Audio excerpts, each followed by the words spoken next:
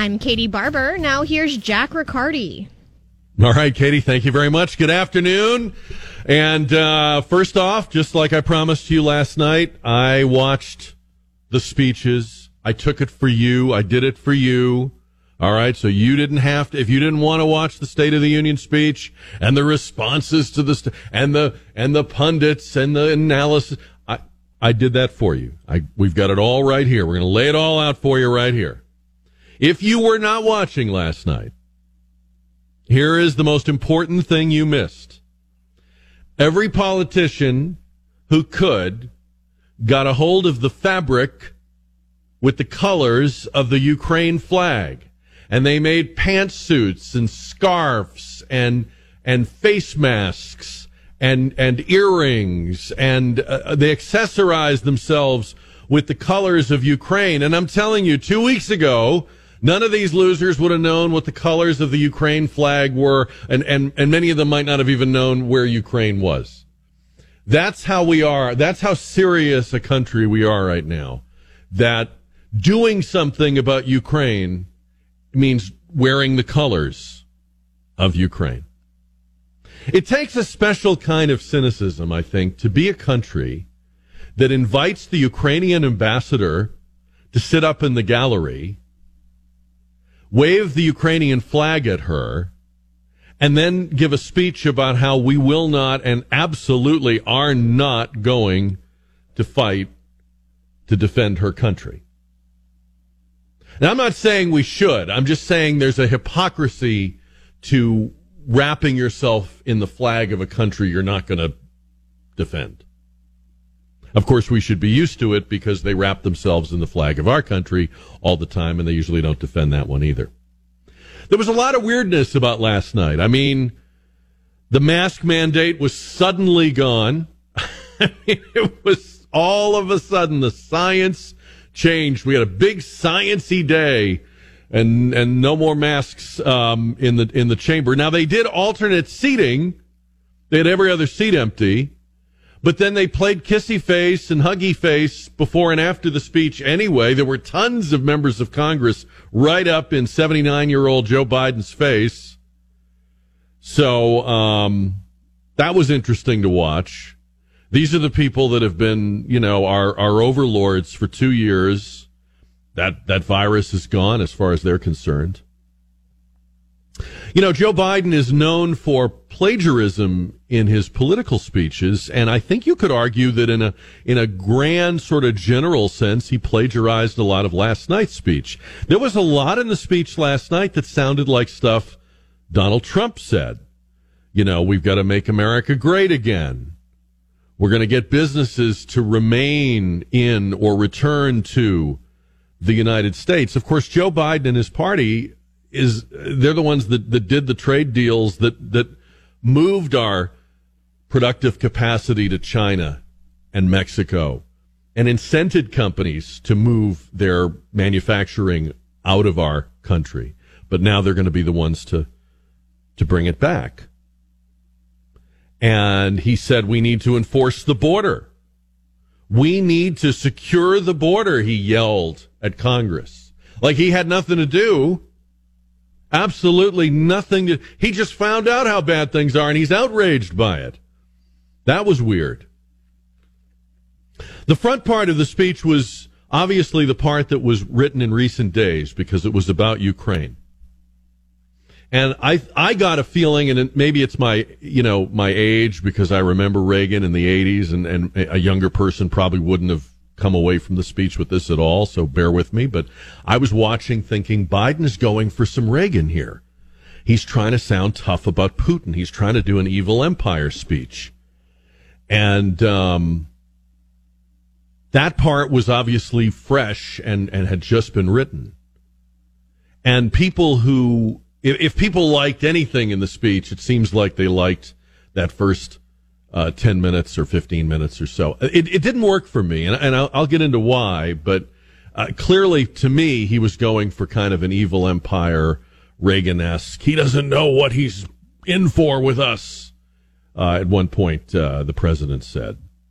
After the Ukraine part, The rest of it was the speech that probably had been written around Thanksgiving.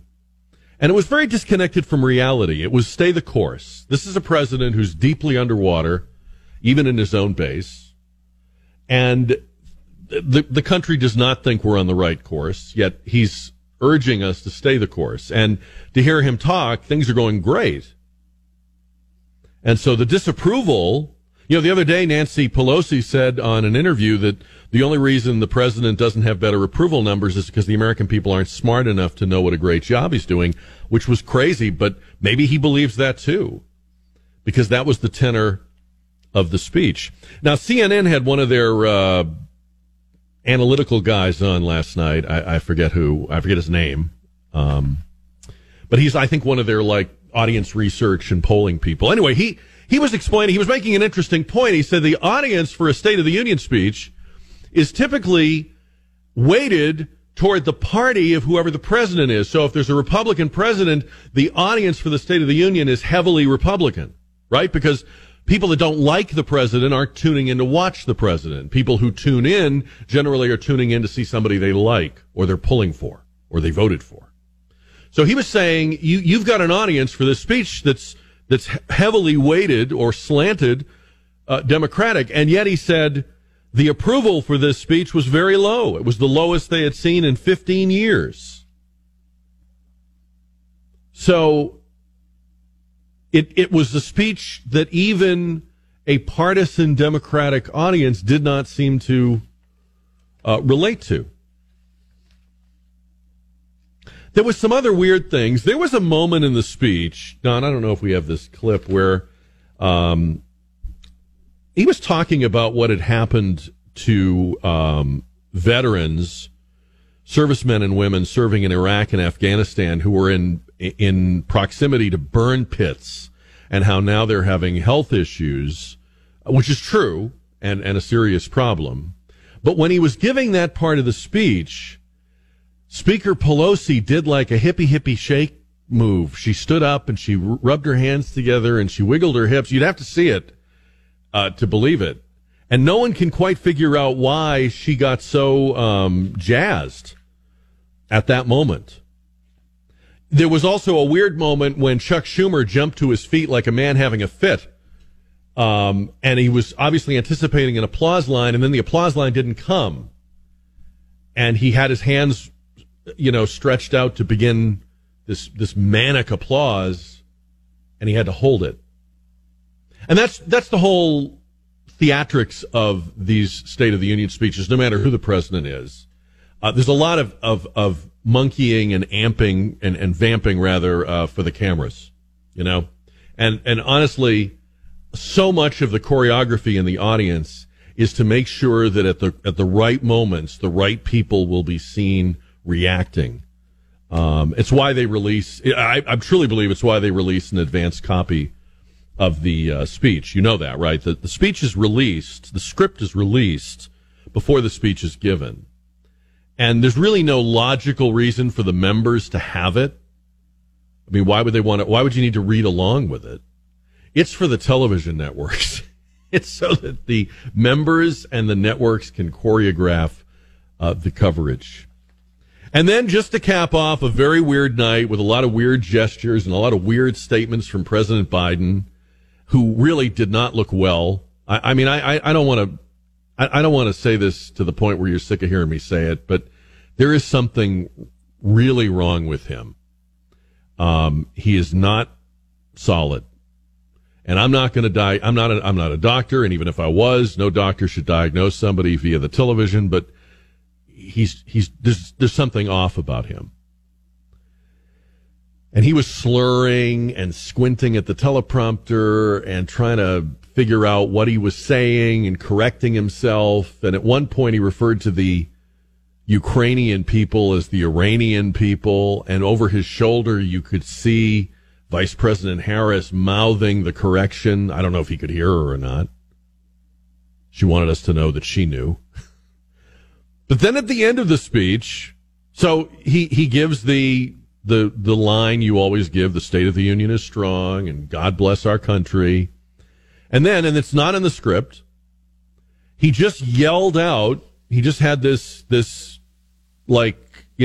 pep rally kind of moment. If we could play it, cut number 10. Listen to this. This is our moment to meet and overcome the challenges of our time. And we will, as one people, one America, the United States of America. God bless you all, and may God protect our troops.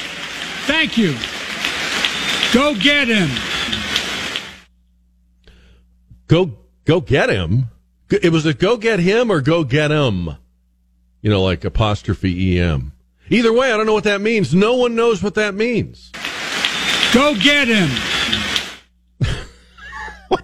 What does that mean? That's what you say when the team is running back out in the field for the second half. I don't know what it means. Do you?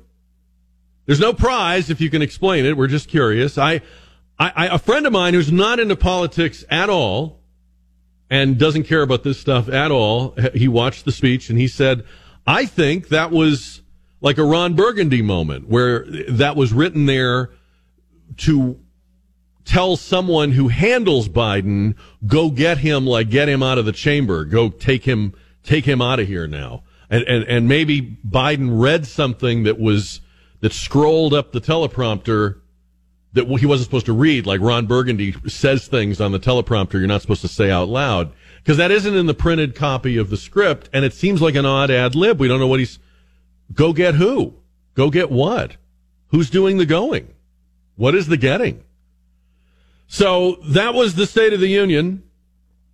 There was a response from a couple of different Democratic members, including the Squad, and then there was a Republican response from Republican Iowa Governor Kim Reynolds, and all I can tell you about that is it was competent. It was okay. It was not awful. Those responses are never really memorable unless something goes wrong, and nothing went terribly wrong. A train went by while she was talking. That was about it. But it seemed like a solid kind of workmanlike response. On our KTSA Connecticut Quality Water Softeners Newsmaker line, Trish DeBerry was the outright winner of the Republican nomination for Bexar County Judge going on in the fall to face whoever will prevail on the Democratic side. And Trish DeBerry is with us right now on KTSA. And congratulations. Thank you, Jack. Great to be with you. I know that you talked a lot when we had you on earlier. You talked a lot about what you would have done differently and how you differed with the way that Bexar County Judge Nelson Wolff ran things, particularly during the pandemic. Is your general election campaign going to be more of that, or will it differ based on who you wind up running against, or is the message going to be the same no matter who the Democratic opponent is? Well, I think for the most part, the message will really be the same, and that is one, Jack. When we talked last time, I talked about the fact I am really proud of the fact that I've been a small business owner for the better part of 25 years. The last conversation that we had, I talked about the fact that, look, I would never have shut down businesses, even at the beginning of the pandemic when we didn't have a playbook. I mean, I completely understand nobody knew what to do exactly, but when we look at the fact, that 85% of the United States economy, and really here in San Antonio, too, in Bexar County, are built on the backs of small businesses, that is the last thing we needed to do. So, as I look at the messaging regarding my pragmatic business skill set, I think I was a force to be reckoned with when I came onto Commissioner's Court because I have that skill set. Whether it was holding people accountable for spending, looking at the jail overtime situation, and not being necessarily somebody who was going to rubber stamp decisions that were made on the court. We had commissioners that had been there 25, 30, 40 years. And sometimes I think when you're in office that long, you kind of get along to play along. Well, I feel like I came in as an agent of change, and I think that's what people appreciated about me. And so that message will stay constant. Mm-hmm.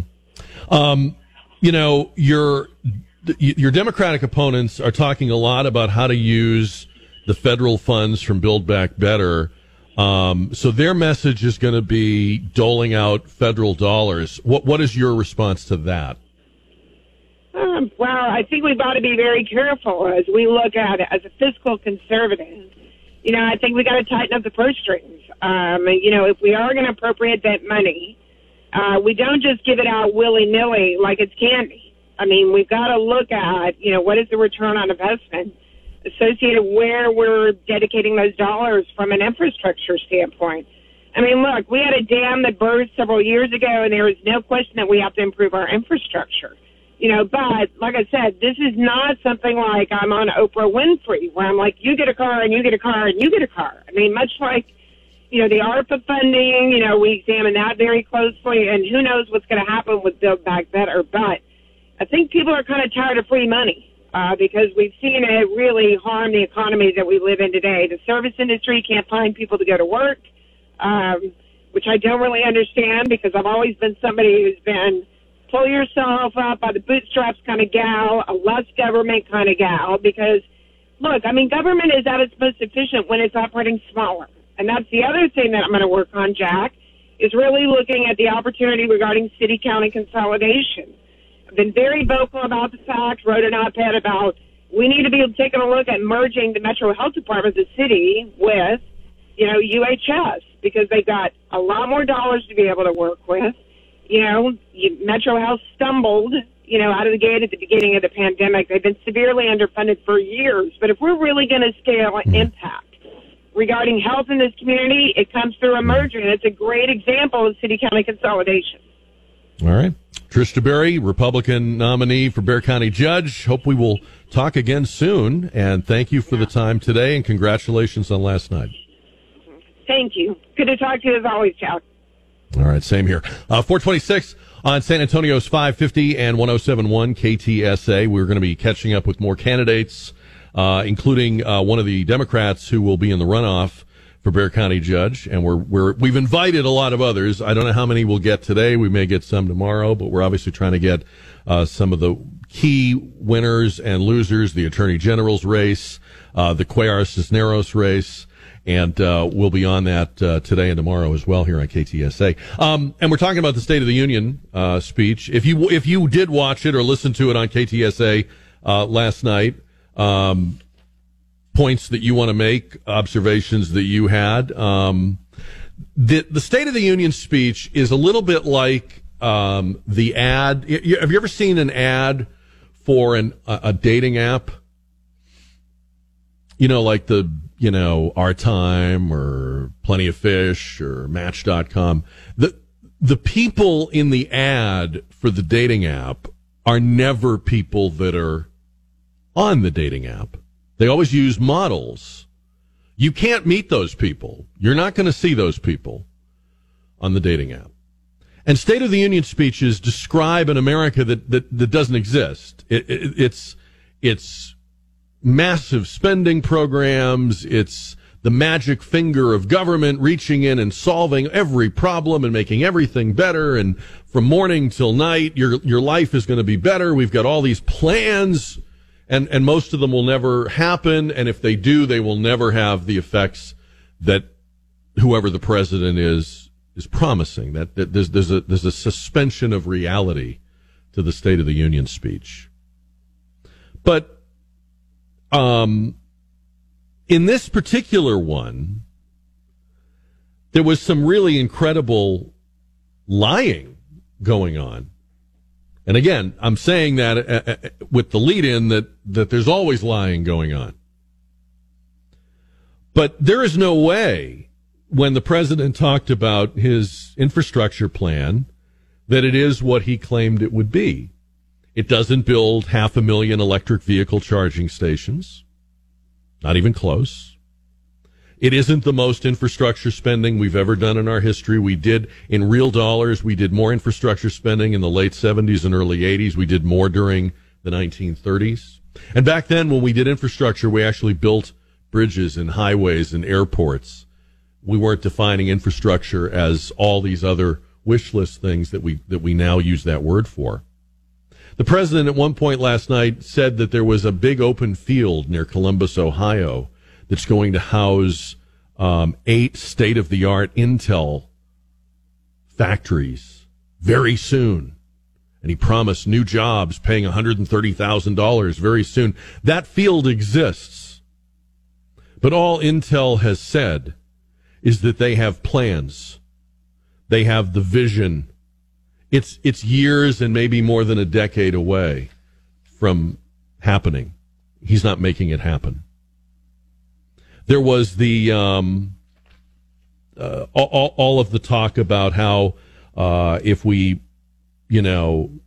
do a Green New Deal and we do the Build Back Better, we'll lower inflation. Of course, the whole point of inflation, or the whole root cause of inflation, is the printing of money. So every time the government is promising to fund things, do things, build things, pour money into things, that's inflationary. To stand there and say, if you'll just give me all this stuff, we'll lower inflation, is the height of hypocrisy. You're saying that because you hope people won't know that the opposite is true.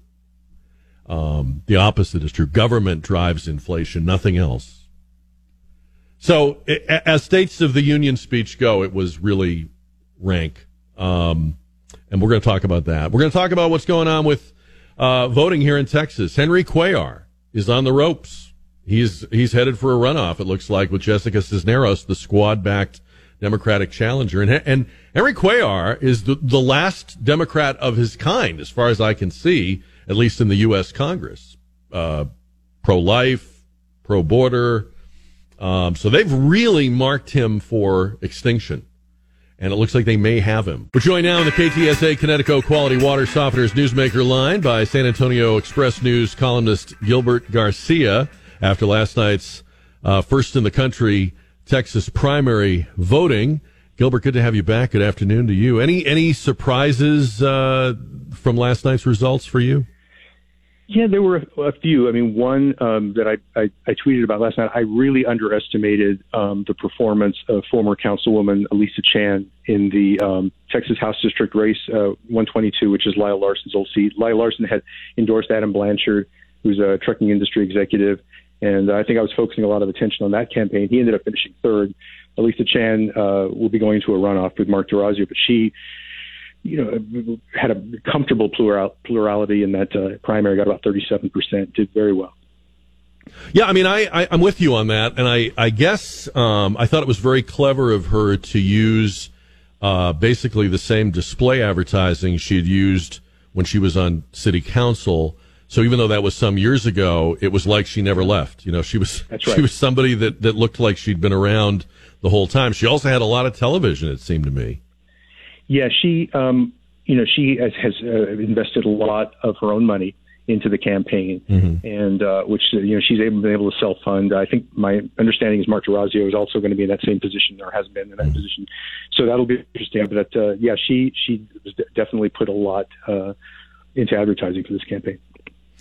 Are these? It seems like that seat has become more valuable or contested than just the average Texas House seat. Is that just because, am I being parochial, or does it seem like it's become a bigger deal? Yeah, well, I think, anytime you have a seat that is pretty solidly belonging to one party, which this is a solid Republican seat, it has a lot of value when it's open. I think Lyle Larson had it for something like 12 years. And so when these seats come open, it's, someone can basically feel like they can be in the House as long as they want if they win. So there's a certain value in that. But I think also Lyle Larson was a divisive figure in the Republican Party. Some people thought he was a rhino in recent years because he went against the grain with his when it came to his party on certain votes. And so I think there's some people who want to see that seat held by someone who maybe they consider to be more conservative. In the House race between Congressman Cuellar and challenger Jessica Cisneros, that was a rematch. Last time it was very close. This time it's very close. He seems to be headed for a runoff. Is that your read of it as well? That's right. The Secretary of State's website has him with a slightly higher percentage of vote than I think he actually has. They have him at like 49.98%. It's right at the cusp of avoiding a runoff. But this has been written about by some other people today, but there's a kind of a glitch where Starr County added the early vote to the Secretary of State's office added the early vote to the total vote for Starr County, and so he got a bump of about 1,600 votes from that. They should correct that at some point. So Henry Cuellar really has a target on his back. I mean, whether people agree with him or disagree with him, this is a man who's not only under investigation by the FBI, but he was already on the outs with the Democrats on the border, on abortion, on a number of other things. He's kind of like the Texas version of Joe Manchin. Very much like that. And, this is I think one of the reasons that there's so much fascination, even nationally, with this race is, there's so many, it points to so many divisions within the Democratic Party. It's ideological. Jessica Cisneros is obviously very much kind of a movement progressive in favor of Medicare for all and the Green New Deal and so on.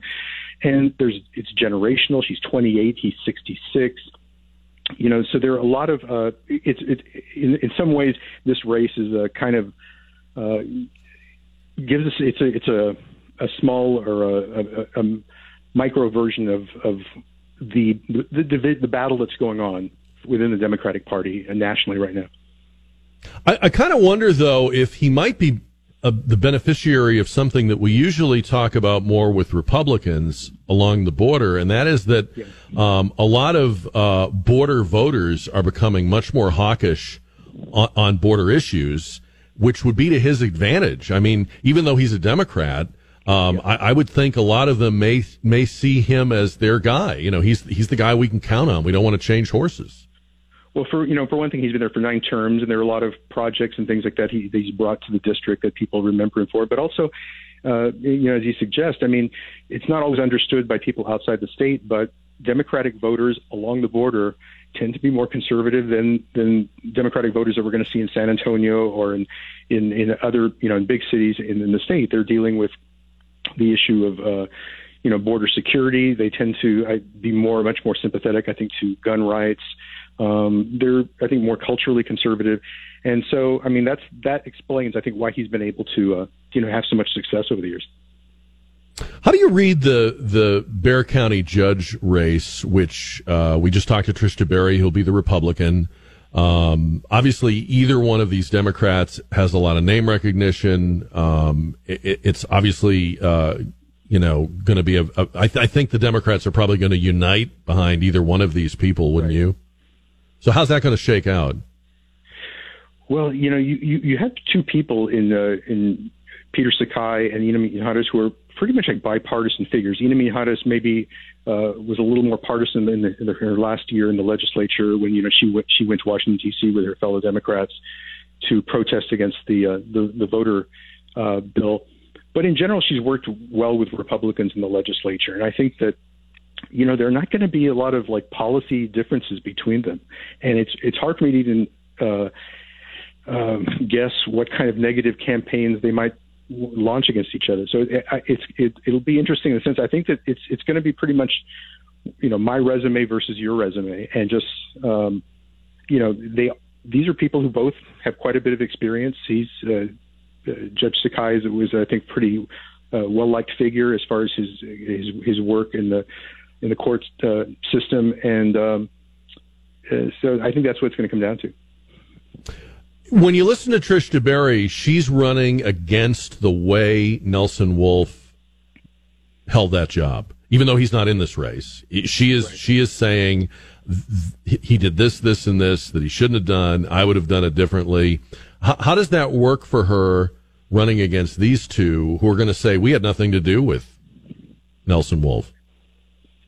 Yeah, well, I think that it's kind of a philosophical discussion about what the role of county government could be, because he expanded the role of county government and saw it as something that could be used to create really big, catalytic projects in the community, and that's not something that she necessarily favors. I think that that's where she's going to go after them, because I think they're going to probably say that they want to. I don't think anyone is necessarily going to do things the way Nelson Wolff did, and maybe that the level of ambition he had as far as big projects. I don't know that anybody will do that, but I think they're going to say that they want to follow in those footsteps, and I think that's what she's going to challenge them on. A couple of statewide races, real quick. In the Attorney General's race, Paxton and George P. Bush. What's your read on that right now? Well, I have to say I've been amazed at Ken Paxton's longevity, his ability to hang in there these years. He spent most of his 8 years in the AG's office under indictment, and he's been able to ride this out. And I think that's going to be the big issue for George P. Bush. I think that he is he's basically said it's about competence, and I think he's also going to raise questions about the integrity of Ken Paxton. But they're kind of both vying for the support of Donald Trump and Donald Trump's supporters. I mean, George P. Bush said today he's actually going to ask the president if he'll reconsider and shift his endorsement from Ken Paxton and George P. Bush. I doubt that's going to happen, but that's what he's going to do. Just from what I hear from our listeners, they buy Paxton's version of events, Gilbert. They believe him when he says, "Look, I'm taking fire because I'm over the target. I'm the reason I'm under constant investigation is because they're so afraid of me. That I'm so dangerous to the powers that be." And I think you could run against him on the the indictment issue or the investigation issue, except that if you're George P. Bush, you're carrying along all that family dynasty baggage, so you can't really present yourself as the fresh-faced outsider. I know he's trying to do that, but I think no matter how hard he tries, there are people who, when they see him, they see the older Bushes. Well, and the thing, too, is he's not saying, because one of the things Paxton's known for is he's filing lawsuits against the federal government. He challenged the 2020 election. He tried to shoot down the Affordable Care Act. And George P. Bush isn't disagreeing with any of those things. He's saying he supports the premise of those lawsuits. He's just saying Paxton wasn't successful at it. And so I think it's kind of hard for him to make much of an argument. He's saying, I think I think what he did was a good idea, but I'd be more successful at it. Mm. And as far as Greg Abbott versus Beto O'Rourke, I don't know about you, but I feel like the Beto O'Rourke ship has peaked, or the star has peaked, or whatever. I think that's, I don't see him bottling up that magic again from 2018. Well, I would say this. Look, I think it's going to be a much more competitive race than we saw, say, with Wendy Davis and Greg Abbott in 2014. Certainly than we saw in 2018, the gubernatorial race. I think Beto O'Rourke will always, be able to get Democratic voters out to the polls. He's always going to be able to raise money. But it's a tough year for Democrats unless things change in the next few months. And, Greg Abbott has some – I think a lot of when you see Greg Abbott's poll numbers going down, as they have on occasion in over the last year or so, it's basically been Republicans who've been unhappy with him for certain things. But I don't think those Republicans are going to vote for Beto O'Rourke in November. Yeah. Gilbert Garcia, read him in the Express News and at express-news.com. Thanks for the time, Gilbert. We appreciate it. Thank you, Jack. I say to the Russian oligarchs and the corrupt leaders who built billions of dollars off this violent regime, no more. We're joining with European allies to find and seize their yachts, their luxury apartments, their private jets. We're coming for your ill-begotten gains. And tonight, I'm announcing that we will join our allies in closing off American airspace to all Russian flights, further isolating Russia and adding additional squeeze on their economy. He has no idea what's coming. He has no idea what's coming. All right. How did that grab you? 210-599-5555. Jack Riccardi on KTSA. Did you like what the president said? Did you like the tone on Ukraine? For people that didn't like the rest of the speech, some of them did like that. I think he was going for the Reagan evil empire tenor or phraseology. Remember Reagan, early in his presidency,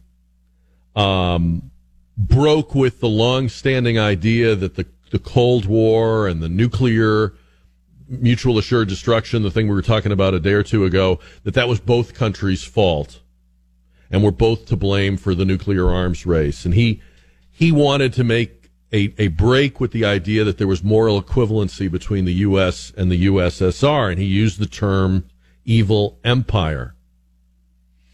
And the thing that I think Biden was trying to capture with his, hoarseness and his raising his voice and the stern look on his face was missing the thing that people often forget about Reagan, and that was that Reagan also had a vision behind that rhetoric. So it wasn't like somebody just wrote some words for him. In fact, those words, by all accounts, were Reagan's own choosing.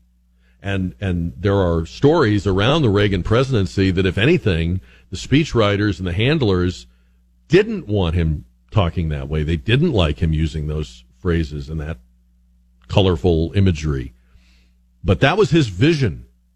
And Reagan had a spiritual basis for it, which the anti-Reagan media and the Democrats, including Joe Biden at the time, were very dismissive of and mocked and rejected.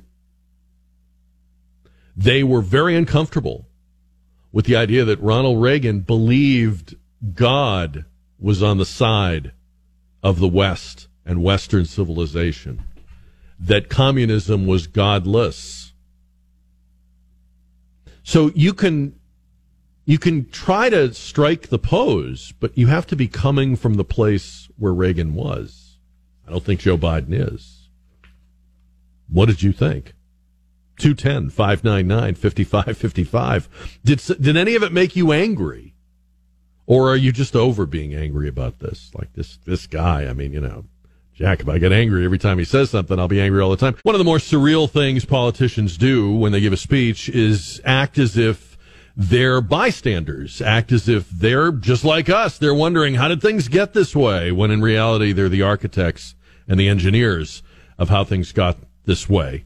There was a lot of that in the State of the Union last night. The president was talking about the importance of funding the police and being in favor of law enforcement, as if he and his party have had nothing to do with the rhetoric and actions in the other direction. And maybe the most surreal moment was when the president angrily declared, we must secure the border and fix immigration. And our next guest heard that loud and clear. Former acting ICE director Thomas Homan, who's now a visiting fellow at the Heritage Foundation and is on our KTSA Connecticut Quality Water Softeners Newsmaker line.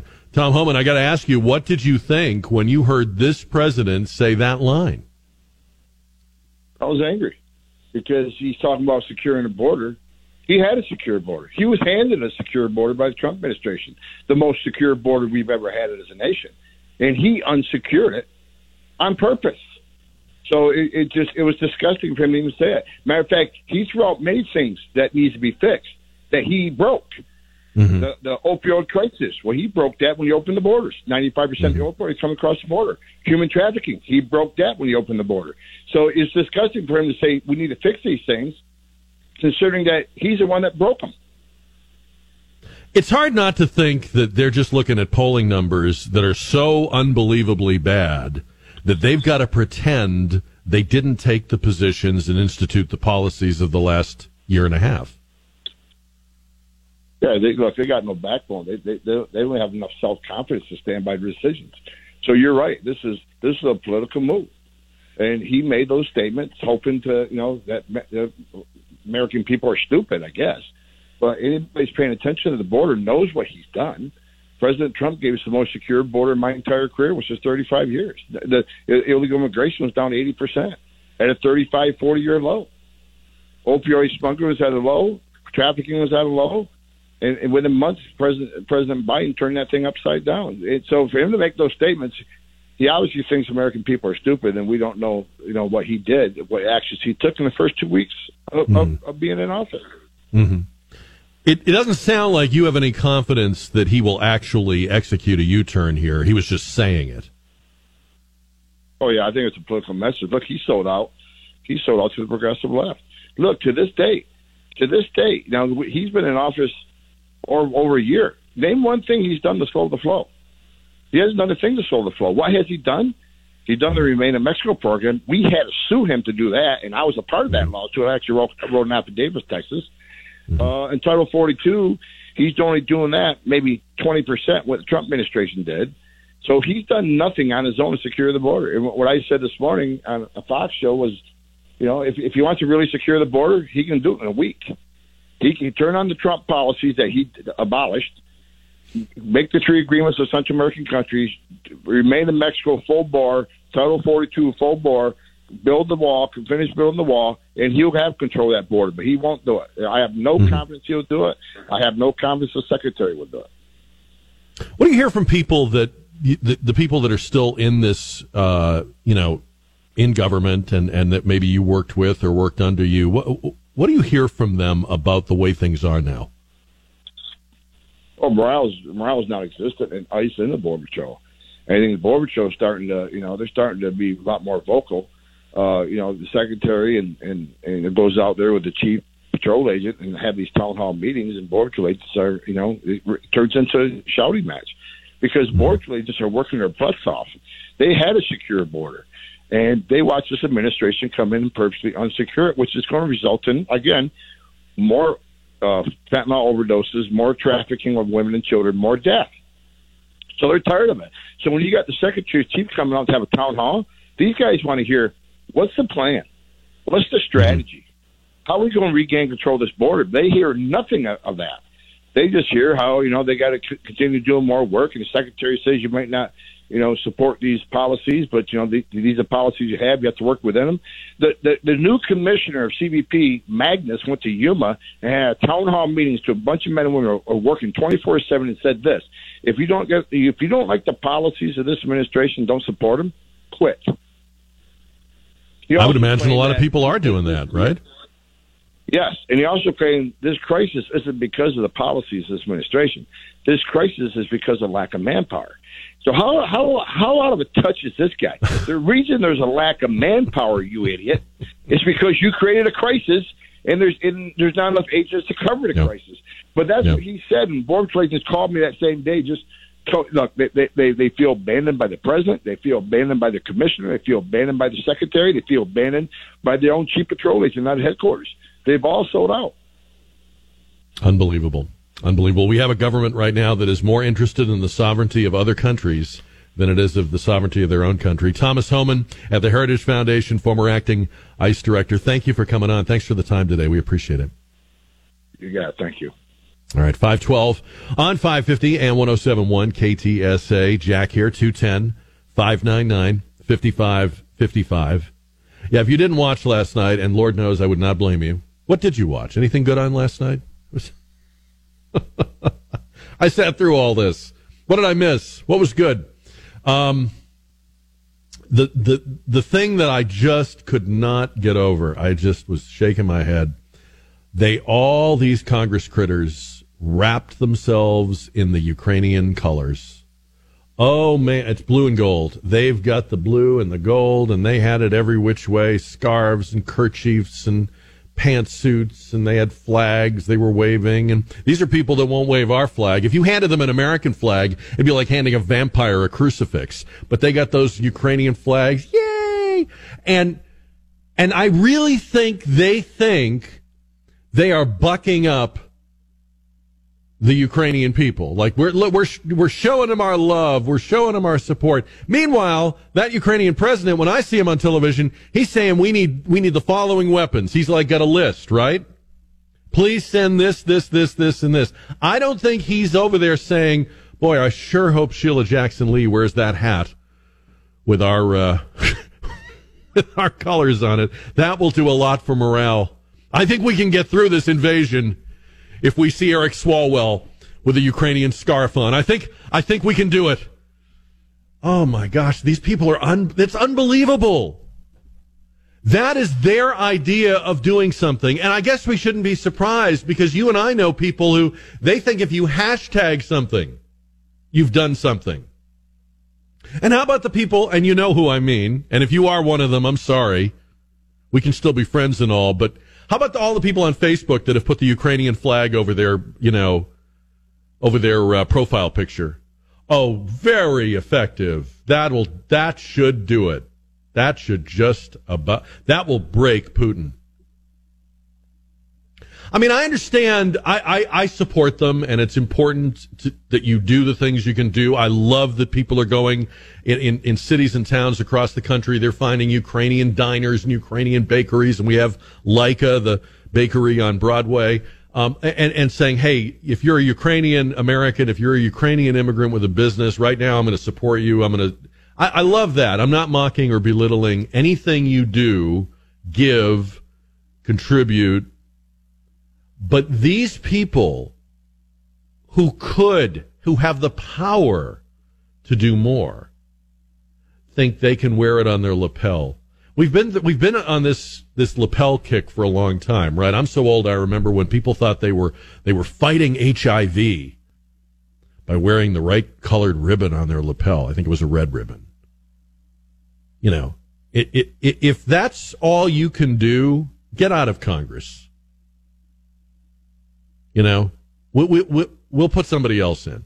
If that's the best you can do is play dress up, get the hell out of Congress.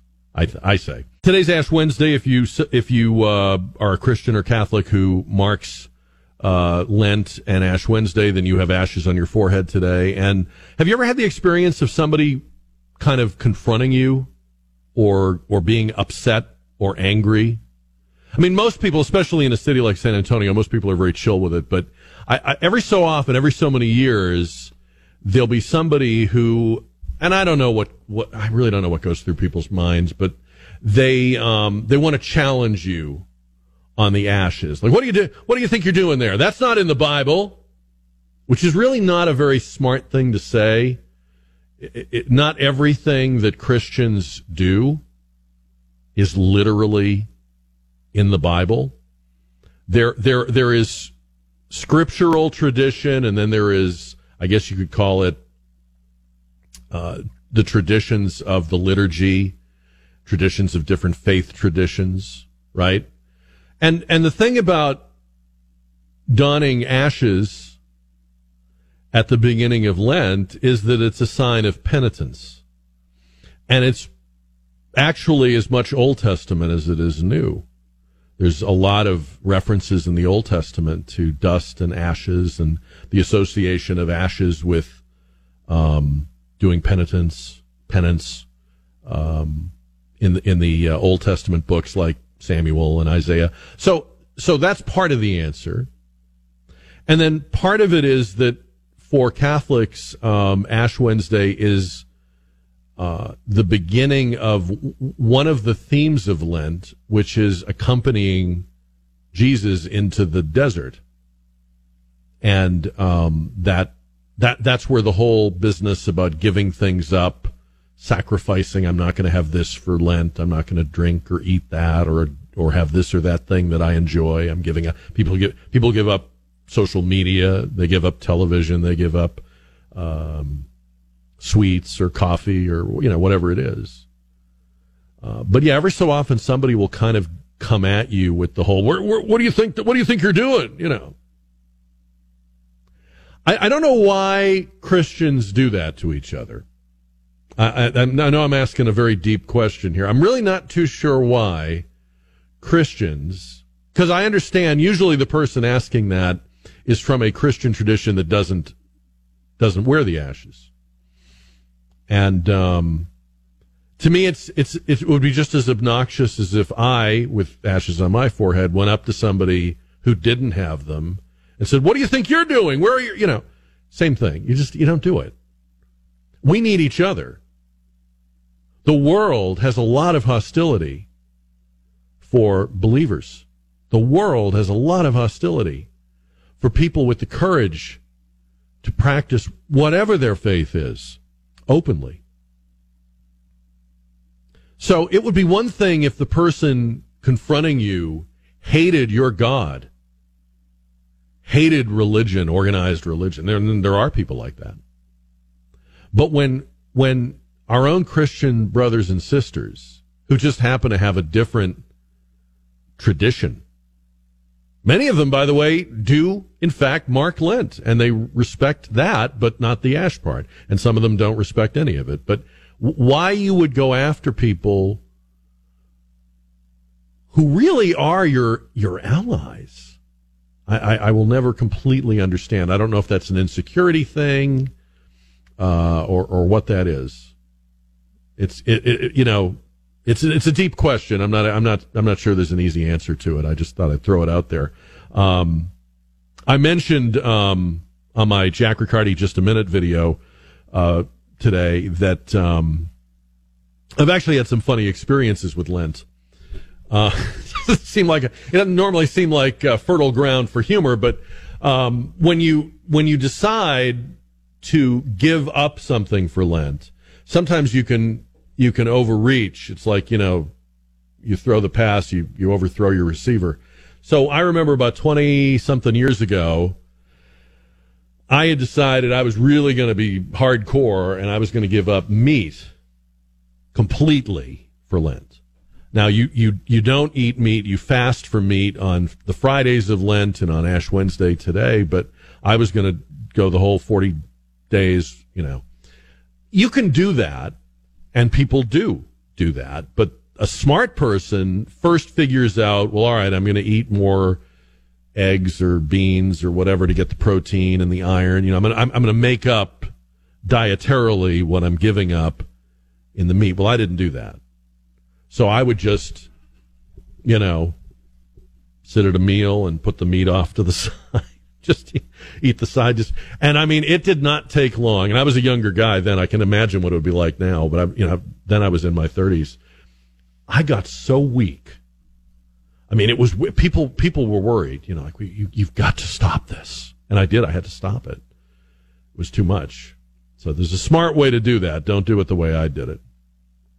And then I've tried giving up coffee, which is a major thing for me, and that gets you into an interesting area. Like when you do give up things for Lent, you're not supposed to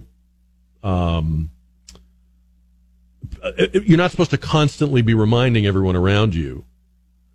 So you're not supposed to tell people, hey, I'm giving up such and such, or no coffee for me. I'm giving it up for Lent, because that goes to the whole story that Jesus told about the Pharisees, where he says, don't be like them, where they carry on very publicly and they want everyone to know that they're fasting or suffering or whatever. And so with the coffee thing, that didn't work really well for me, because it just meant other people had to suffer around me. So that wasn't good either. The whole approach of giving things up, that's really only part of it. It's okay to add things. I think some of the most fulfilling experiences I've had, and I've heard other people talk about with Lent, is when you added, you adopted maybe something else to your faith life, or you decided to say the rosary, or you decided to pray for your enemy, or you decided to, you added something positive to your life. It doesn't just have to be a deprivation thing. And that way, I guess that way it will feel a little more balanced. But let me know if you've ever had the experience of somebody kind of almost getting unhinged about the ashes. It does have an effect. And I've noticed today, people can't let it go. They've got to say something. They see it, and they've got to say something. Sometimes they say very nice things. Usually they do. But it's like they can't let it go. It's there. It's just staring at them. Funny, isn't it? What was the hardest thing you ever gave up for Lent?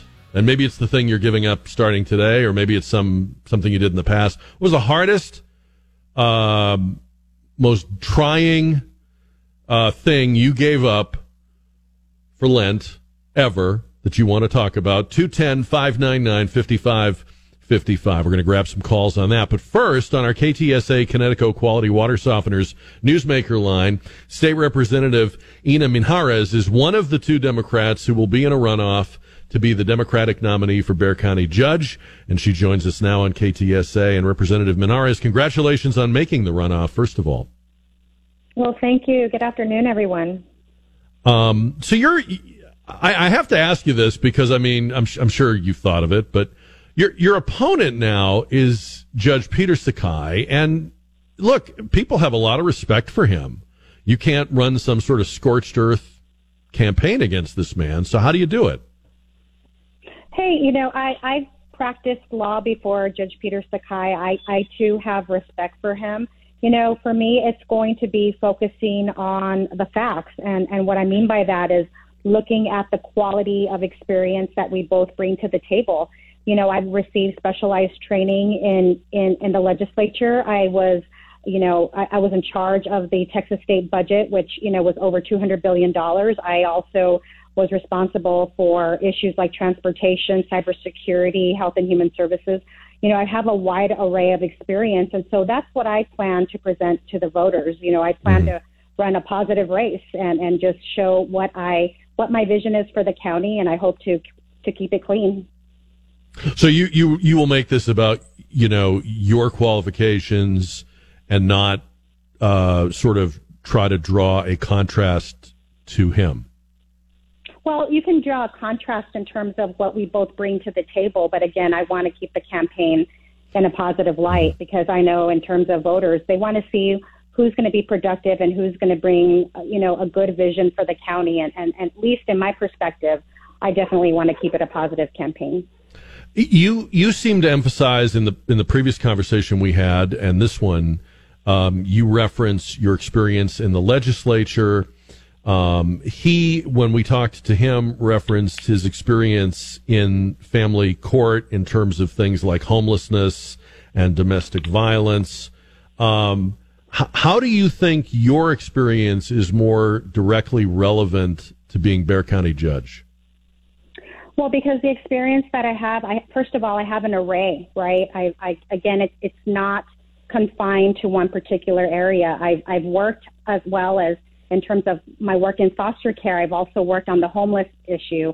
My experience is an array of experience.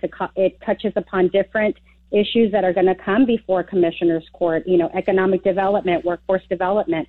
All of these issues I dealt with on the state level, all statewide. And so, again, coming before the county, these are going to be issues that I am familiar with, that I'm ready to tackle.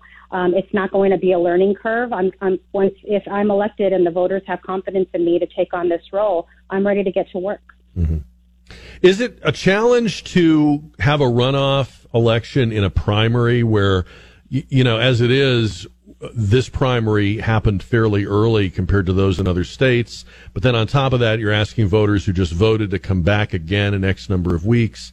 How do you motivate people to continue to be interested in this when they're thinking, hey, the real election is in November? Right. That's going to be the challenge. It's number one, dealing with voter fatigue. A lot of voters are tired of campaign commercials. They're tired of their mailboxes being stuffed with mailers. They're going to want a break. And so it's really going to be touching our base and making them understand the importance of this race. This is, the leadership of the county, keeping them engaged and just getting them back to vote. I anticipate, turnout will most definitely be lower than what it was come May. So it's going to be which one of us can get our base out, and it's going to be continuously just pushing the voters to come out one more time in May. All right. State Representative Ina Minjarez, appreciate the time. Hope we can get you back again. And thanks for coming on. Congratulations on making the runoff. Thank you. Take care. All right. And we did invite Judge Sakai. He is declining our invitation today, but we'll get him on as soon as we can. 210-599-5555. I would like to hear the hardest thing you ever gave up for Lent. I told you mine. Meat was and I'm not even that big a carnivore, but just going totally cold turkey on meat is probably not a good idea. You gotta, and people explained it to me afterwards. They said, well, you probably became anemic. You probably had all these other, your panels were way off. You got to replace the protein. You got to replace the iron and stuff. So there is a smart way to do that. I'm not saying you shouldn't do it, but don't do it the way I did it. What's the hardest thing you ever gave up? Was it caffeine? Was it social media? Was it television?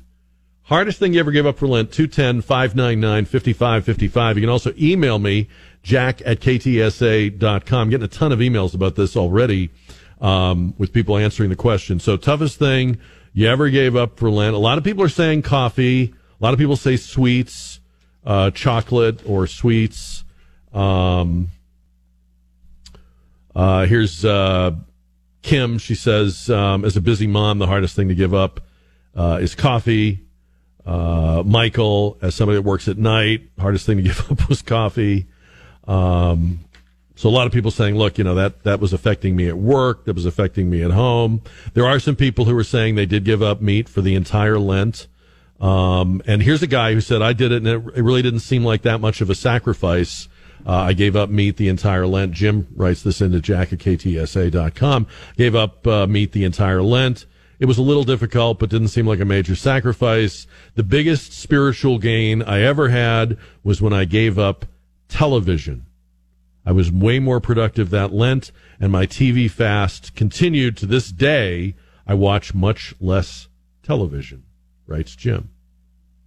And I guess that's probably another interesting indicator. If the thing you give up turns out to be something you can continue to do without, or maybe rely on less, I don't think that's a bad thing. I don't think that means you made a mistake. I think that's part of how Lent is useful. That's part of how the ritual of Lent is useful, right? I mean, isn't it always a good idea? Just like we go through our house every so often, like we call it spring cleaning. You go through the closets, you get rid of stuff. Isn't it good to do like a spring cleaning of your personal habits and practices and stuff like that? And so that's okay, I think, if you're doing that. So far, coffee and sweets are the leading vote getters on my email, jack at ktsa.com. I want to grab some calls. Charlotte writes to jack at ktsa.com.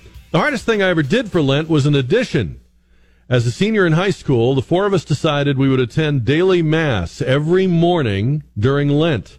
This was a small town in Texas, and our weekday mass was at 6:30 in the morning. And our first class was at 7:30. I have to say the hardest day was Saturday, but it was one of the most fulfilling Lents I've experienced. Yeah, I'm a big believer in addition, not just subtraction. I think that can be really good. And I think we've maybe not done a good job of explaining that even to ourselves or our kids. It's not just what are you giving up, or you've got to give something up. Because I think for some people there's not very much for them to give up. Some people don't have very many vices or indulgences, but there's usually something we can add, and the adding is the kind of thing that maybe you'll stay with.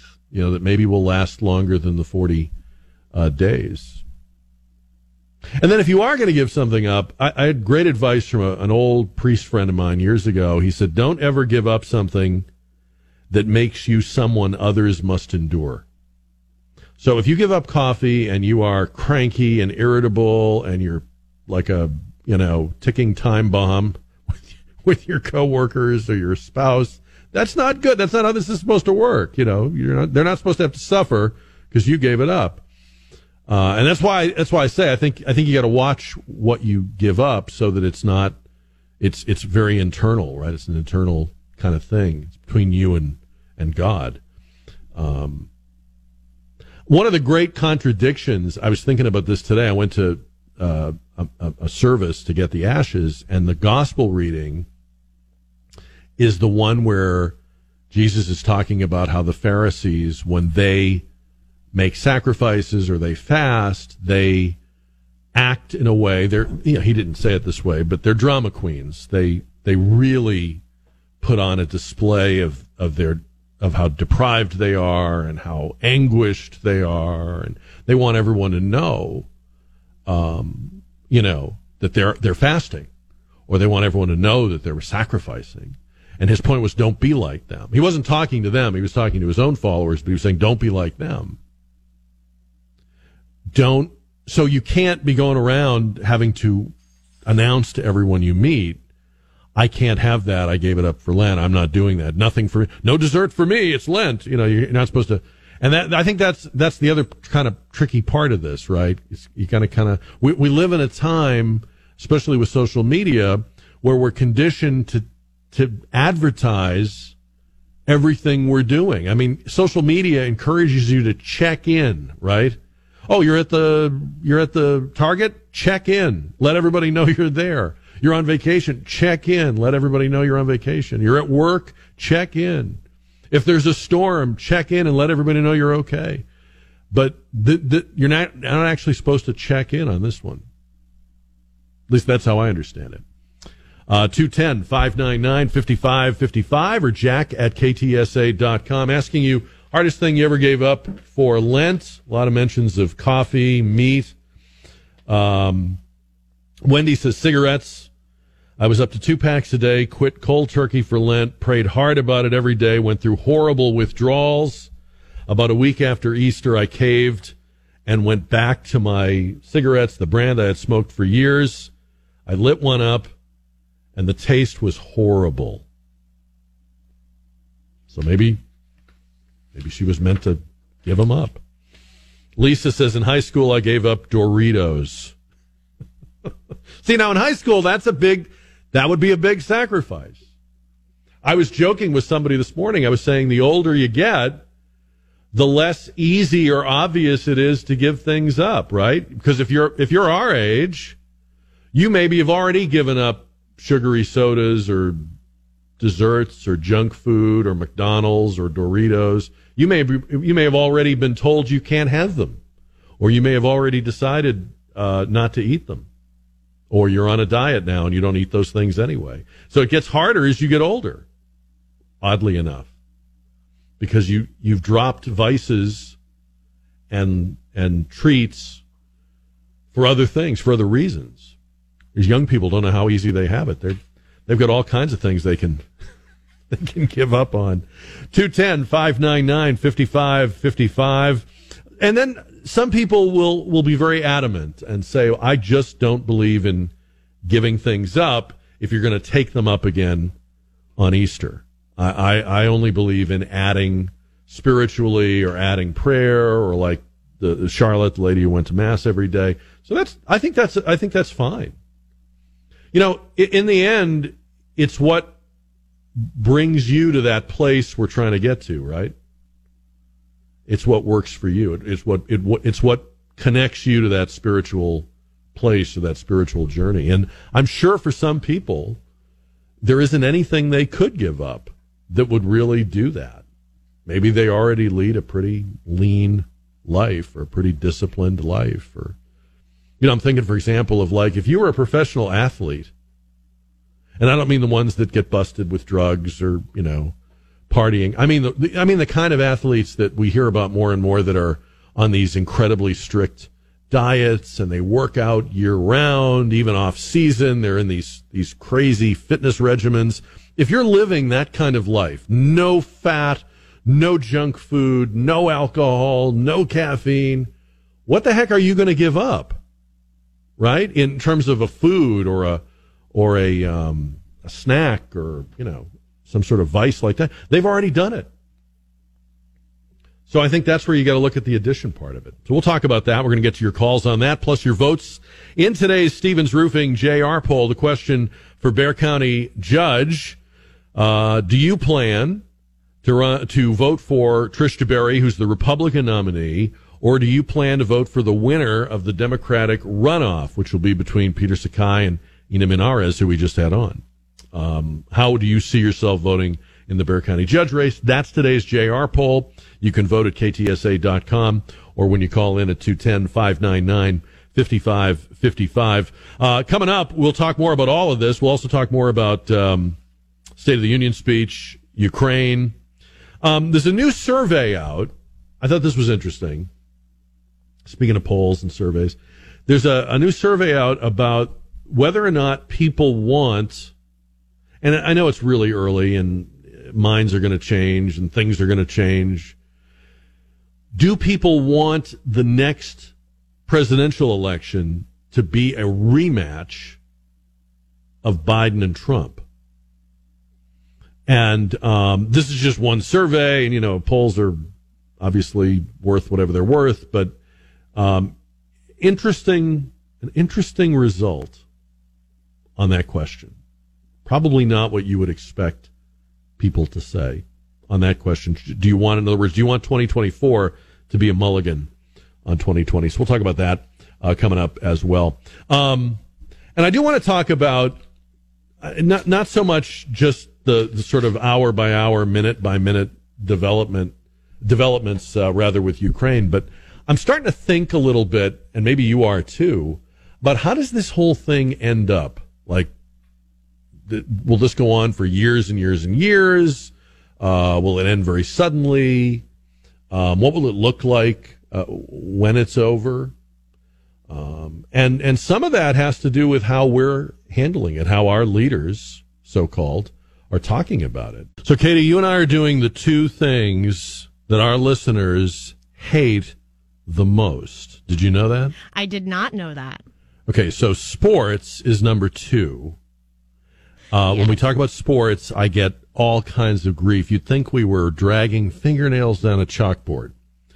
And I mean, we have Joe Reinagle. I mean, you know, come on, the gold standard for sports in San Antonio over on the Sports Star. He's doing sports reports on KTSA. Somehow you got to really go some to be annoyed by that, but people are. And then the number one most aggravating, annoying, hated thing, talking about religion.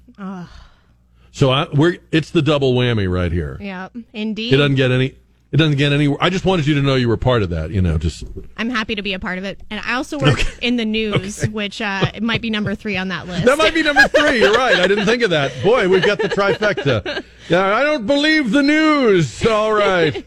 Thank you, Katie. You're welcome. Usually the hate emails have started to come in. So first I started getting emails about Lent, and then I got what I hate is you and your Catholicism, says Bill. What I'm giving up for Lent is you. All right, then. And see, I can say that because Bill is already tuned out. So, and we'll also say, if you are still listening, Bill, we love you. And we're not, you can give up on us, Bill, but we're not giving up on you. And then Edward makes a good point. Edward's a little peeved as well. He says, why do you have to give up a vice for Lent? Why don't you give up your morning jog for some Bible reading? Well, that is an interesting question, and I guess vice probably wasn't the right word. I just meant that usually people give up something that they will miss when they give up. Like, I exercise every morning, but I hate exercising. So if I gave it up, that would not feel like some sort of, oh, God, I'm sacrificing, poor me. But, I mean, if you really love your morning jog, I guess that could be something you give up. It has to be something, the absence of which reminds you and connects you with what Lent is about. And that's why I said earlier, you can add something or you can subtract something, or ideally maybe you would do both. That's our question, 210-599-5555. Hardest thing you ever gave up, or maybe even the hardest thing you ever adopted. Like Charlotte mentioned, going to church every day.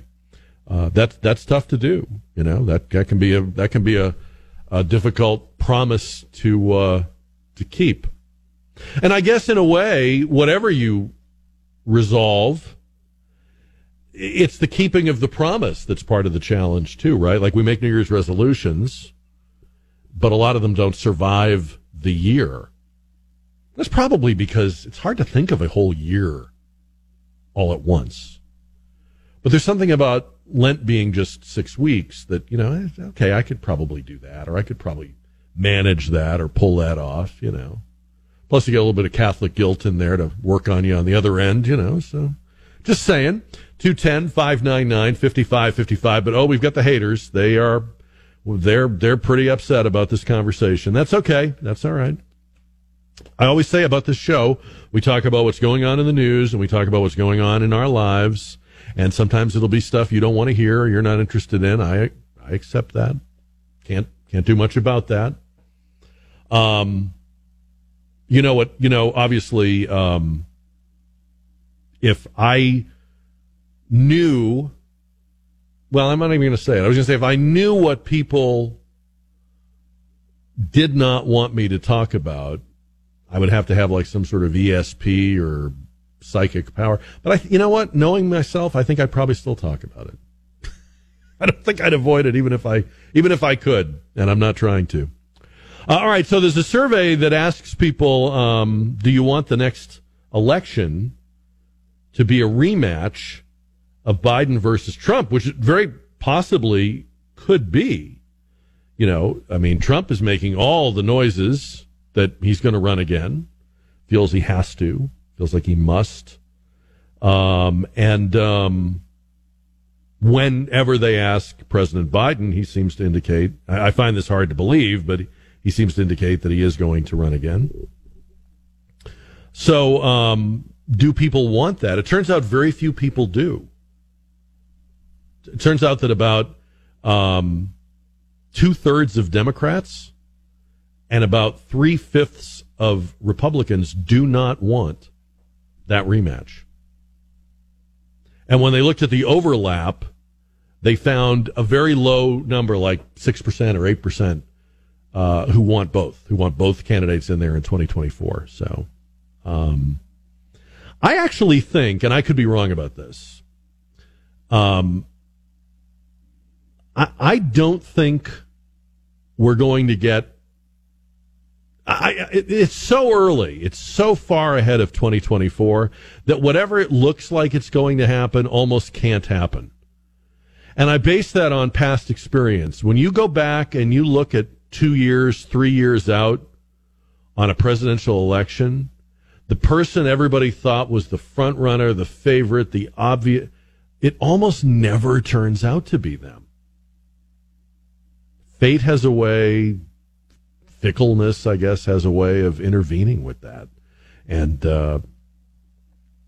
I think the only reason that Trump might be an exception to that rule, to that you're not going to get a rematch, you don't get a do-over, the only reason he might be an exception to that rule is that he was such an outlier. You know, if a typical Republican or a typical Democrat was a one-term president and they said, I really need to get back in there, you need to put me back in there, it would be kind of a joke, because you'd say, well, you know, the people have rendered their judgment. I mean, it's you're done. There was no discussion about a Jimmy Carter comeback, right? A George Bush comeback. But the reason I think Trump might happen that way is just because he really was an outlier. I mean, this was just not typical. This was just not politics as usual. And if he is actually who people turn to in 2024, that really says a lot about how scant or skimpy the choices are, right? I mean, look, I like what he did as president.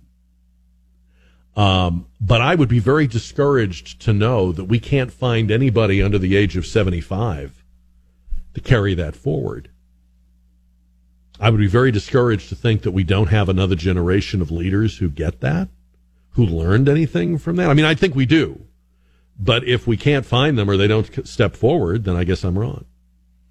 What are your thoughts on that? 210-599-5555. You know, I got to say, there were moments last night in Biden's speech where he even seemed to be invoking or evoking some of Trump. You know, he talked about, at one point in the speech, he says, there's a law on the books that says when we spend taxpayer dollars, we're supposed to try to spend them on American businesses and American products, and we never do it. I'm going to do it. Trump could have said that. Buy American. And he talked about the pride people take in seeing "Made from America" stamped on a product and revitalizing American manufacturing. Now, those might just be empty words coming from Joe Biden. They probably are. But you realize how incredible it is that just a few years ago, Democrats, all of them, were saying the opposite. Manufacturing jobs are not coming back. Obama said you'd need a magic wand, and there isn't one. They would lecture you if you talked about made in America or the distinction of products made in America versus made somewhere else. They'd lecture you. They'd say, look, it's a global economy now. You can't be hung up on where stuff's made. Your quote-unquote American car isn't all American parts. Your quote-unquote Japanese car was built in Kentucky or Georgia. So that's the Trump effect right there. That's the Trump, you know, I guess you could say that's the remnant right there. That Joe Biden, who thinks of himself as the embodiment or the repudiation of rejecting Donald Trump and his 4 years as president. Yet here he is in his State of the Union speech, not mentioning Trump, not saying like my predecessor, or acting as if these are things he thought of. These are the reasons you voted for him. I mean, they tried to blame every COVID death on Trump. And he was soft on COVID, and he didn't have a plan for COVID. But last night, they weren't wearing masks. They were all vaccinated. 75% of the country is vaccinated. And he talked about that, too. We're making progress. We're moving forward. COVID doesn't control our lives anymore. We get vaccines faster than ever before. He talked about that. So he knows he's doing it. They know he's doing it. They're evoking the guy they claimed to be the repudiation of. And so that's why I think if ever there was a time for a mulligan in American politics, it's very rare. We've only ever had one president elected to non-consecutive terms, and that was in the 19th century. But if ever there was a time for that, maybe this is that time. 210-599-5555. Brian is on KTSA and the Jack Riccardi Show. Brian, good evening to you. Hi, Jack. Thanks for having me on. Sure. You mentioned it's, you find it difficult to believe that there's not another person out there, I guess on the Republican side that has qualities that, are at least comparable to Trump's. The thing that I think that Trump has that makes him unique is the thing that most politicians, if not all, find it impossible to possess, which is like sincerity. And I think he can say anything, but the fact that he seems like he's speaking from his own heart, I think is what appeals to people more than anything. And it's like, I think people are tired of the scripted version of the politician, and they want somebody that is at least they think is human, and I think across the board, we assume that politicians, don't have much heart to begin with. So I think, you're thinking to yourself, well, at least this guy is able to speak from the heart, with the assumption that none of these politicians really, know what they're doing. Right? So we may as well find one that it's at least honest and forthright with us. I think you've put your finger on it, Brian. I really do. I mean, if you think about Trump's time as a candidate and as president, there was always some controversy, right? There was always some tweet or comment, and, there were people having, pearl clutching and fainting, taking to their fainting couches. And see, I think that was what convinced a lot of people, well, he obviously says what he means and means what he says, because look how upset it gets everybody, how angry it makes them. Whereas politicians, you're right, they're trained from the beginning, from the first time they run for office, to not ever do that. And it's not that they don't have a heart, it's just that they're highly disciplined or trained to not say anything outrageous. Yeah. I think people hunger for that type of delivery. So let me ask you a question. If it obviously worked for him, why wouldn't there be other people, maybe in politics, maybe not, who would say, hey, I can do that. That'll work for me too. Because I think they're just extremely risk averse. Like they all wouldn't be willing to risk saying the wrong thing or offending someone. Like, I believe that that's the single hardest thing to do in politics, which is what he's doing. Right. Which is, I think right, but at the same time, do you really want to be just another face in the crowd, or do you want to go somewhere? If you're ambitious and you want to go places, you're going to have to do something that the other 99 or 999 are not doing. And he seemed to lay out a pathway. I think Ron DeSantis is following it. I think there's a couple of others that are following it. I'm kind of amazed there aren't more. Maybe there will be. Yeah. I mean, I'll add this. I don't think his ideas are bad at all. I just think his delivery is the problem.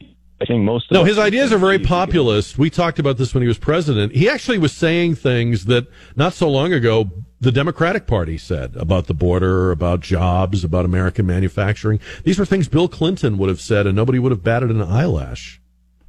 Yeah. So you're right. Thank you. Great call, Brian. I hope that I'm just ahead of the curve here a little bit, and that there are people either in public life or entering public life. I mean, I don't go to CPAC, and I'm not super wired into the Republican Party or to political organizations. I probably should be, but I'm not. So there may be more of this than I realize, but I would think that if you liked, like Brian was saying, hey, I like the policies. I want somebody who will unapologetically campaign on and then govern on those things. Okay. I would think there would be a lot of people trying to inherit that mantle, trying to wear that mantle. And they might not all be Republicans. And they don't all have to be in politics. They could be people who are coming into it the way Trump did. Hey, this isn't my bag, but things are so screwed up, I feel like I need to jump in here and say something or do something. I think that's probably where we're headed anyway, don't you? I would expect that in the coming years, we're going to have a number of candidates who come from business or celebrity or sports or, I'm assuming that. But the part about letting it fly and speaking in a raw, unedited way, a blunt way, and not, and then when people freak out, not immediately issuing an apology, these mealy-mouthed, if I offended anybody, I would like to say at this time, just, look, that's what I said, that's what I meant.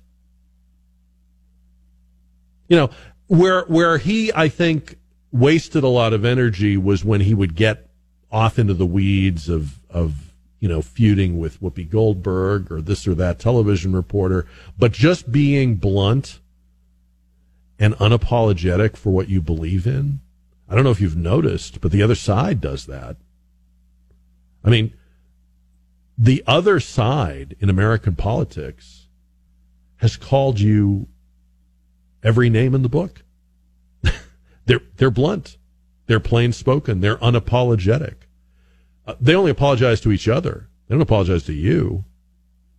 They're not worried about hurting your feelings or besmirching your faith or your values or your role as a parent or any of that. They are letting it fly. Isn't that what he did? And again, I would, if I was able to advise him or get his ear for a few minutes, I would just say, be more efficient with it. Stick to the main battle. Don't get drawn off into these little side skirmishes and pettiness and let it, and then, have your say and then just let it go. You got to just let it go. You've said it. They've heard you. You've got the bully pulpit of the presidency. Be done with it. But yeah, I think that's why people are saying we need him back. He's got to run again. When really what they should be saying is we need inheritors of that, of those positions and those issues and that approach. Where is the up and coming wave of people? You would think there would be, and yet there may be. It's early.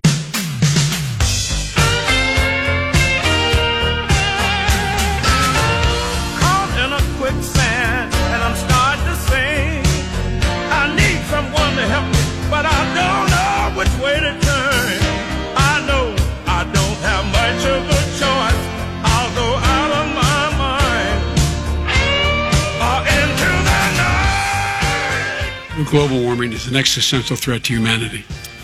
We have a moral obligation to deal with it. I know more about wind than you do. It's extremely expensive, kills all the birds, it's very intermittent, it's got a lot of problems, and they happen to make the windmills in both Germany and China. And the fumes coming up, if you're a believer in carbon emission, the fumes coming up to make these massive windmills is more than anything that we're talking about with natural gas, which is very clean. One other thing.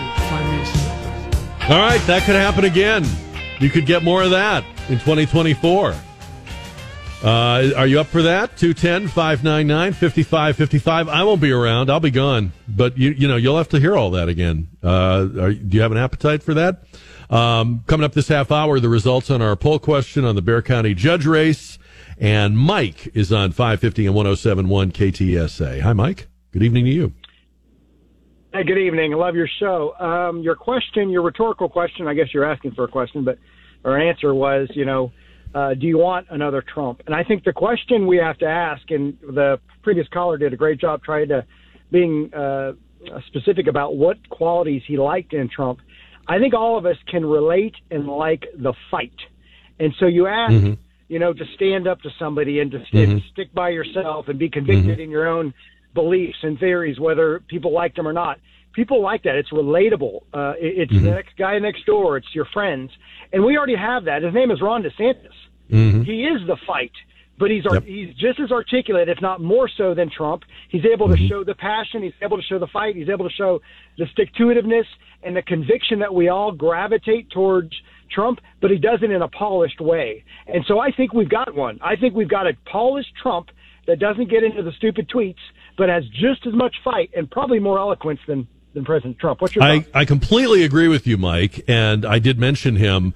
I guess I'm a little surprised that there aren't more, for something that was such a successful formula and so unique, I'm a little surprised there aren't more people going down that road or trying to adopt that approach.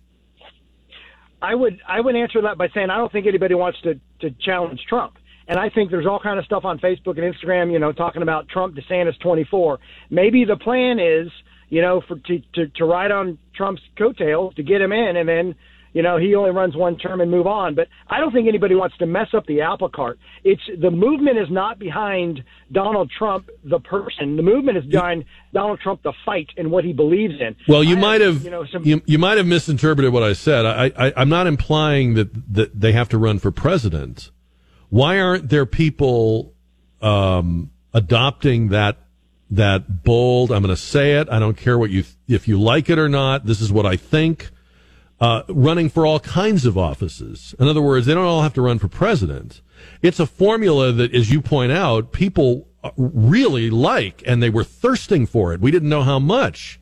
I'm just a little surprised there aren't more people emulating it up and down the ballot, not just running for president. But maybe there will be. Maybe it's early yet, and like you say, maybe they don't want to go against or be compared to him.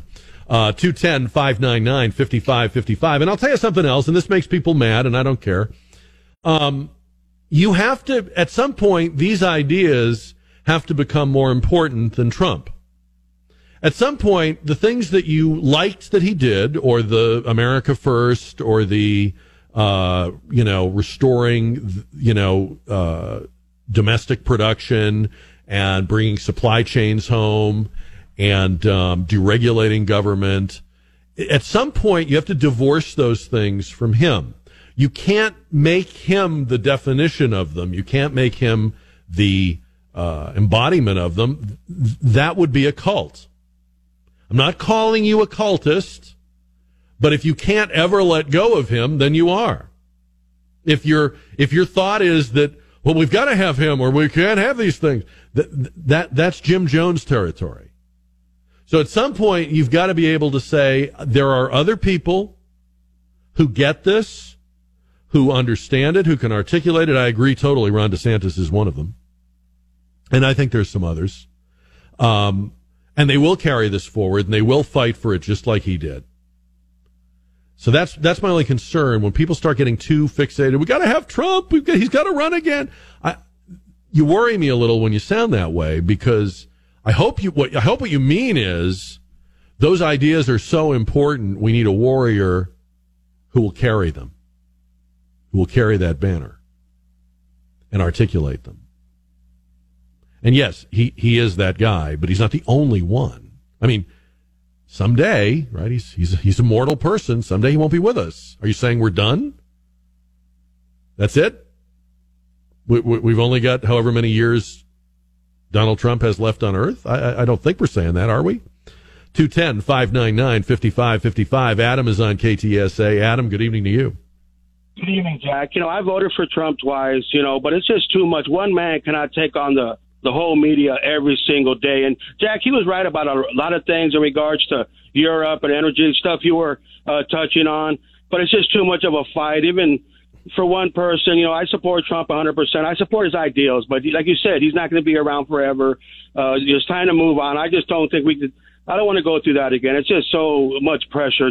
Well, I hate to say this, Adam, but you're going to go through it again anyway, because the next person that steps up and adopts those policies, and if they adopt them in the style that he did, will get all of that blowback. You will go through it again, and I have to be honest about this. When I say we need more people and we need new blood and we need new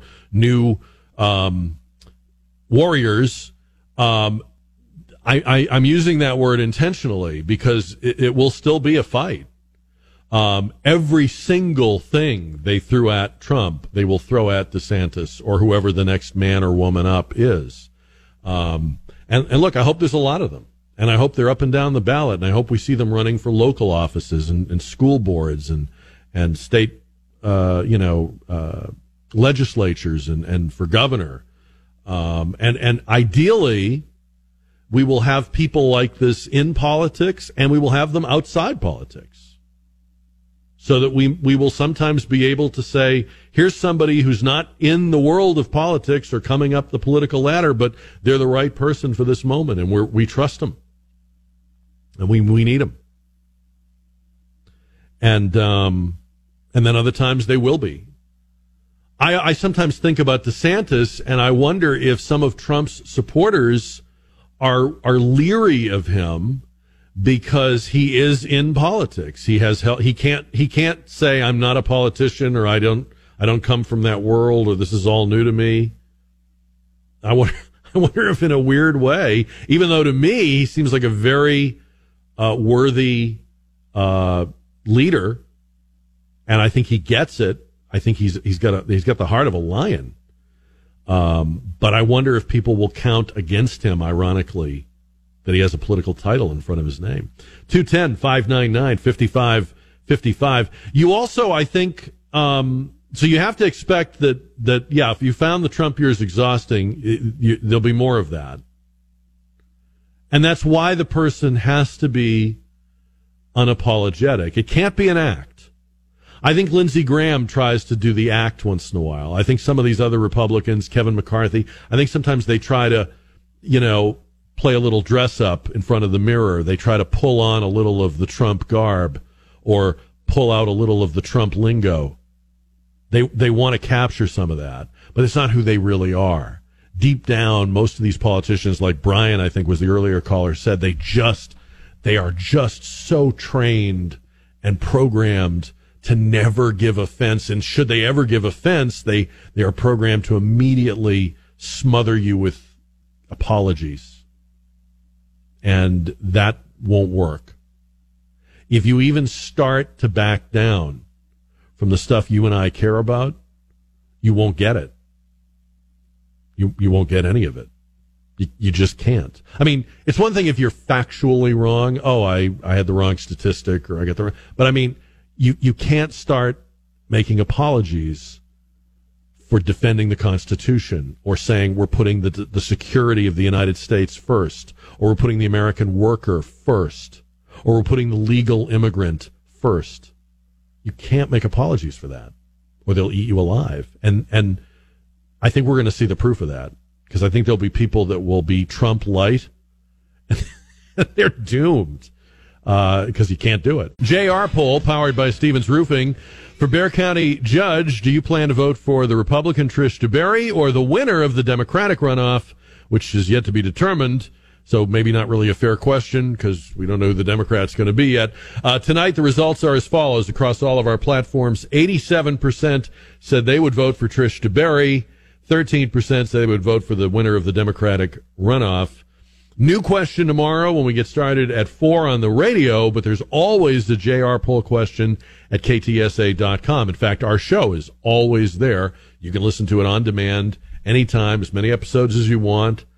Is there such a thing as binge listening? People talk about binge watching. Is there binge listening? You can binge listen if you are weird and you want to do that. Jack Riccardi page, KTSA.com. Speaking of watching versus listening, I don't know if it's just me, but do you know anybody, or maybe you're like this? I have a few friends who are always wanting to do a video call instead of a phone call. Let's Zoom.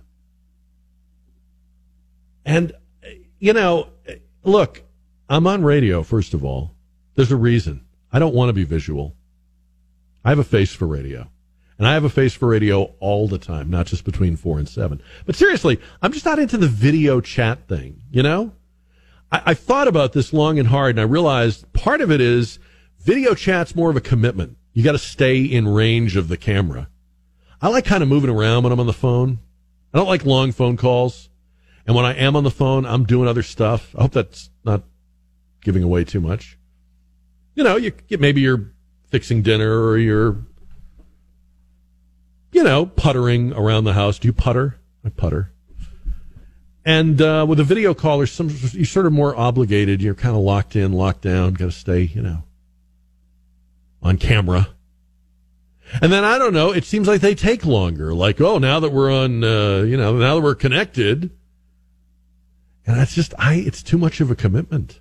What is it with this video chat thing, George Jetson? Why do we have to do it? Just because we have the technology doesn't mean we have to use it. I get it for like meetings and during the pandemic, and I do use it for that. I'm not hesitant to have a Zoom meeting or whatever, because it's easier, it's more convenient for business. But like when somebody just wants to catch up, like my brother in New Hampshire, always with we got to do a video chat. Really, why? I think it's great that we're still talking. A lot of family people aren't even talking anymore, brothers and sisters and siblings, and we're still talking. Phone is good. Phone was good for the first 100 years. Nobody said to Alexander Graham Bell, this thing stinks. There's no picture. Nobody said that.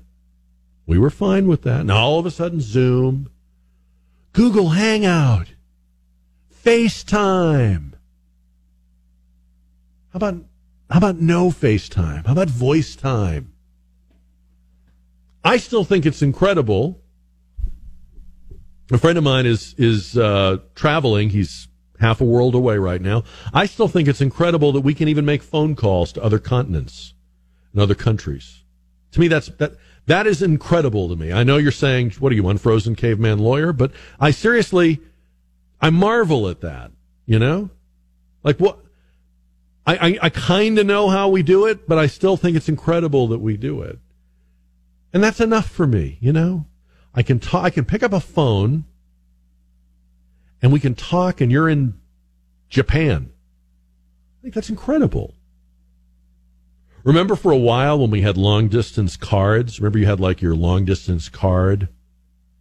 Oh yeah, I've got to punch in my code. I'm making a long distance call. Or wasn't it for a while with cell phones? Remember it was after a certain time of day you could get like the long distance rates didn't apply. And I remember calling, out of town relatives like after 7 o'clock. Was it 7 o'clock or 8 o'clock? Do you remember, Don?